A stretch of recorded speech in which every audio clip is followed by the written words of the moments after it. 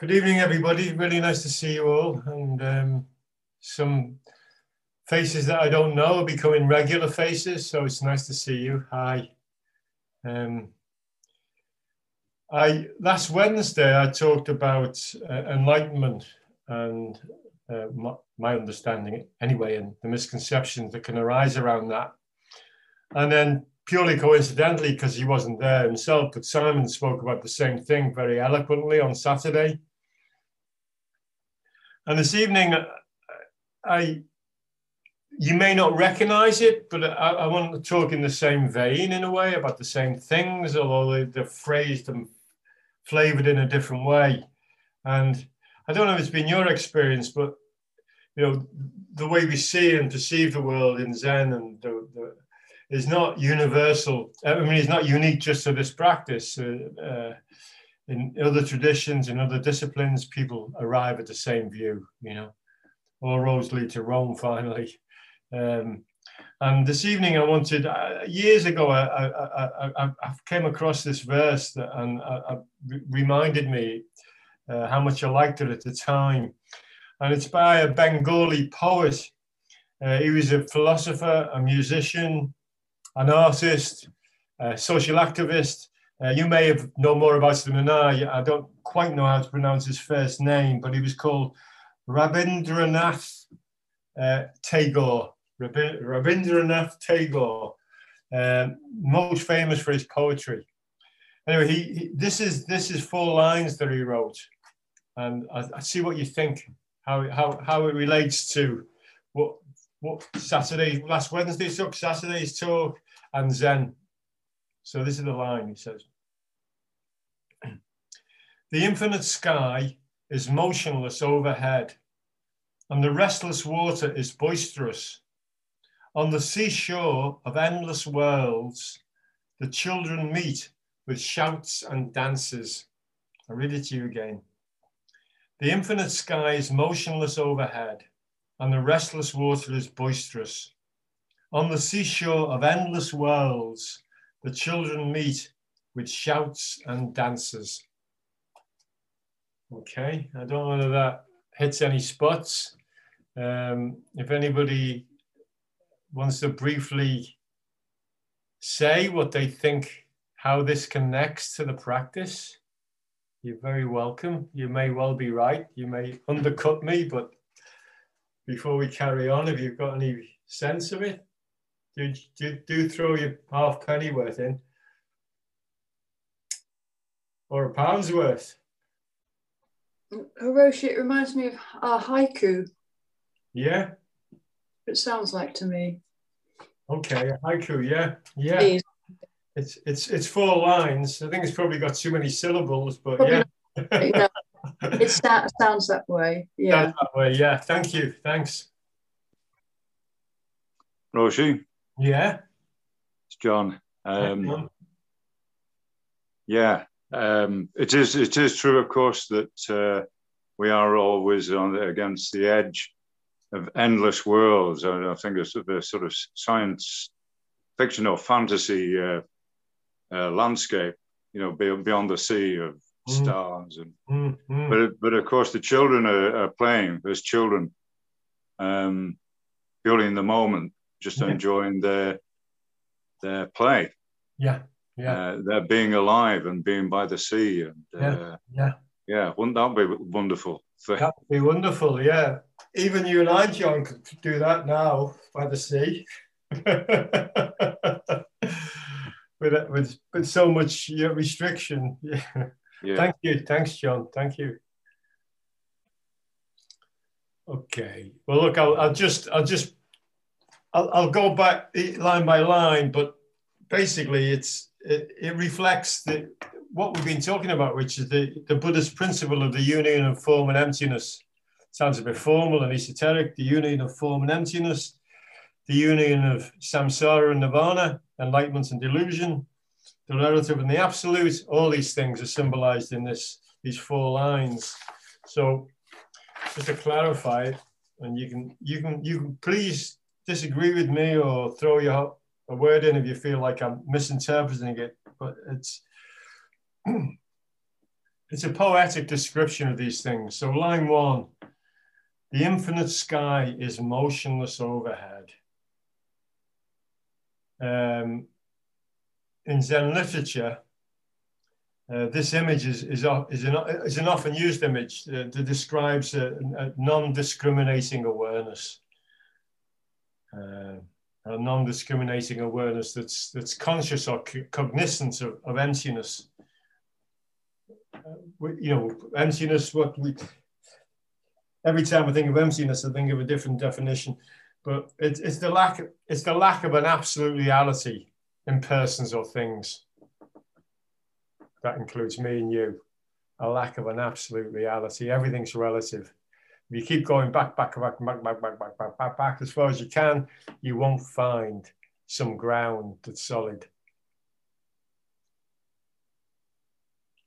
So line 1 expresses emptiness, if you like, or the absolute, or nirvana, whatever phrase you want to use. I like the word the great life, And so the second line, and the restless water is boisterous. What do you think? I've given you lots of clues. What's this line about? And the restless water is boisterous. The mind. Whose mind? My mind. Your mind. Yeah, my mind as well. Yeah. What type of mind is it that it describes? This boisterous, restless water. Discriminating mind, Roshi. It's discriminating mind, yeah, and yeah, the world of the senses, the busy inner life that we all have, these endless thoughts, and discursive mind, ignorant mind, unliberated mind, if you want to look at it from that perspective. Yeah, but I think it sums up possibly, on a bad day, how you think? The restless water is boisterous. Okay, line 3. On the seashore of endless worlds. So what does the seashore, what happens at the seashore? What meets at the seashore? Roshi? Yeah. That's right here. That's where, if you were going to use terms like absolute, it's where they meet and are inseparable from the dualistic life we live. Okay, so they meet. So you're the seashore. I am. Yeah, very good. We'll have a shower tonight, get rid of that sand. Yeah. So line 3, on the seashore of endless worlds. That's kind of a metaphor where if we were awakened, that's where we would live. Where the two worlds meet, form an emptiness, yeah? And then line 4, as John pointed out, is lovely. Line 4, the children meet with shouts and dances. So what does that picture summon up? What does that feel like? How would it be for you to be on the seashore, feeling liberated and dancing and shouting and unself-conscious? Hang on, Tim. Let's see if anybody else has got a take. Who lives in this place on the seashore where you're free? Roshi? Josie, yeah? It sounds like the children aren't aware of the waves or the sky. They're just being children. Yeah. Having fun. Yeah. It's spontaneous and it's unself-conscious, yeah. And they're not thinking about form and emptiness. Yeah. Yeah. Anyone else?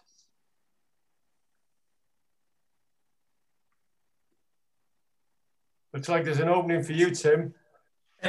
Roshi, it's our relationship right now. It's my relationship with Giles or with Josie. It's the interaction, the play between all of us. Yeah, it would be. But I think it would be fair to say that for most of us, at some point, if there's something sticky, there can be stickiness to these things, can't there? It's not like Right. totally spacious and free. There's some stickiness comes up. Yeah. Maybe not for you, Tim. No, they're sticky here. You drink too much green tea to be sticky. This is. Okay. So just to take it all, so we've got this verse with the 4 lines. So if we take it all the way back to the Buddha, it starts to make even more kind of sense. So if you remember the story, I'm sure you all know the story, you know, it's Shakyamuni's story, not the Buddha in a universal sense, but the real live human Buddha. His whole thing was to be released from the world of suffering. That was his thing, you know, and that's what he came up with. How do we relieve suffering? And in his path to arrive at this place, he started off with the techniques and methods they used in his day to lose himself, if you like, in emptiness, in the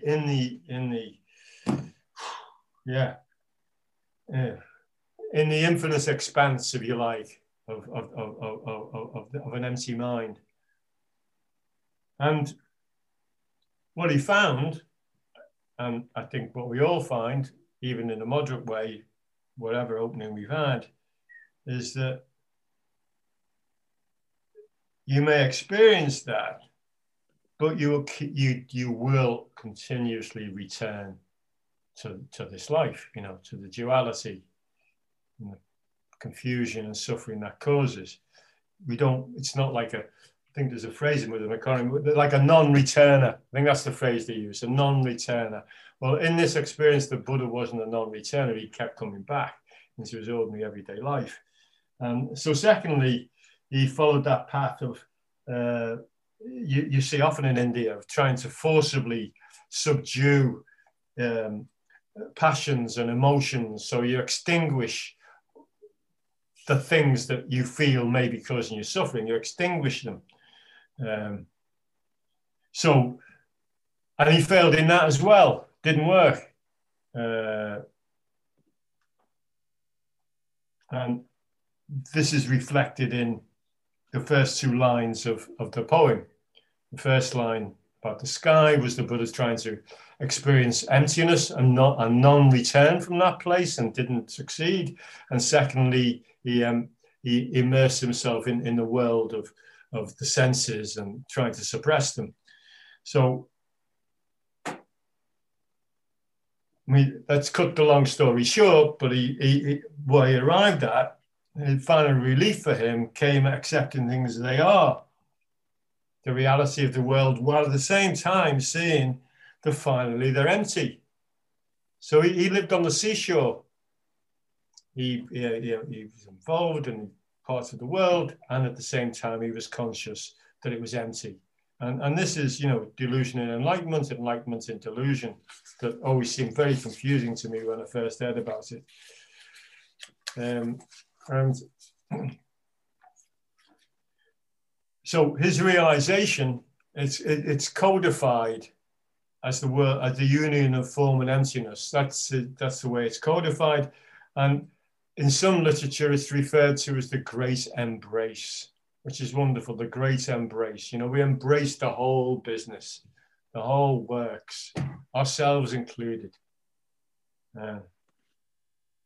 So in this great embrace, we can simultaneously embrace the sky, the motionless sky and the restless sea of separation and union, and we embrace both. That's the plan.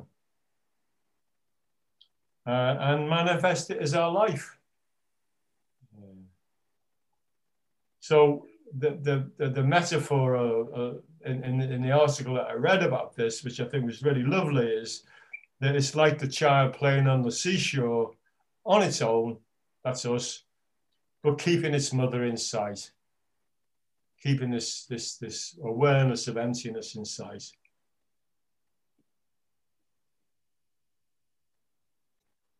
the conclusion to the article, nirvana, as the Lotus Sutra explains, is not the final goal, but rather a means to open the mind to the infinity of reality. And this is what this infinity of reality is where the children play on the seashore. Yeah. And wouldn't that be great? Okay. I'm finished. So I'm sorry I didn't leave many questions or opportunities for different perspectives there, but if you have any, please voice them, or if any of it reflects on your own challenges or whatever, please have a word. Okay. It reminds me, it's Gordon here. I don't know if you can. I got you, Gordon. It reminds me of the there's some funny noises. The poem that goes with Sageo's Two Souls, where it says, the moon is the same old moon. Valleys and mountains are all different. This is one, this is two. How blessed, how blessed. Yeah. It's always, you know, it's another way of expressing it, but. Yes, yeah. Lovely. Yeah. Yeah. Thank you. Hi, Roshi, it's Guru here. Thank you very much. You talked about that before. It's such a lovely poem and such a lovely image. Yeah. But these children playing on the edge and like Roshi says, being completely, they're not, well, it's not them embracing. They are part of the embrace kind of thing. But I have I don't, this is not going to come out very clear, but I have a question about emptiness. But it's so difficult to translate these big words like mind and emptiness, and you talk about emptiness as being an infinite space that where there's no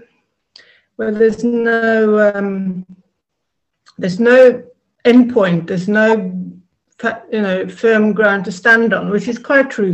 But I also I've heard somewhere that emptiness is like a space of potential. It's like a vast expanse of potential, but it's also very creative. And to me, the children playing on that edge, it's part of it. Stop. But, sorry, what did you say about self-created? Sorry,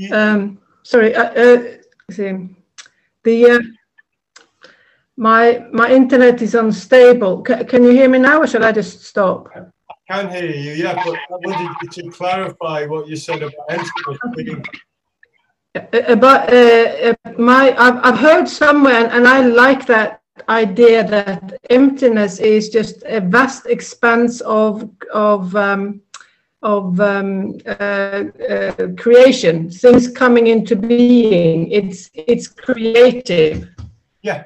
And so the children playing on the shore, they are creation in a way, and we are part of that creation. We are that creation. And I don't know if you, I suppose I have a kind of question about how do you understand emptiness, I suppose, is my question, if I have one. Pregnancy. What was that? Yeah. With possibility, yeah. Mm-hmm. Yeah. Thank you, Guru. Thank you.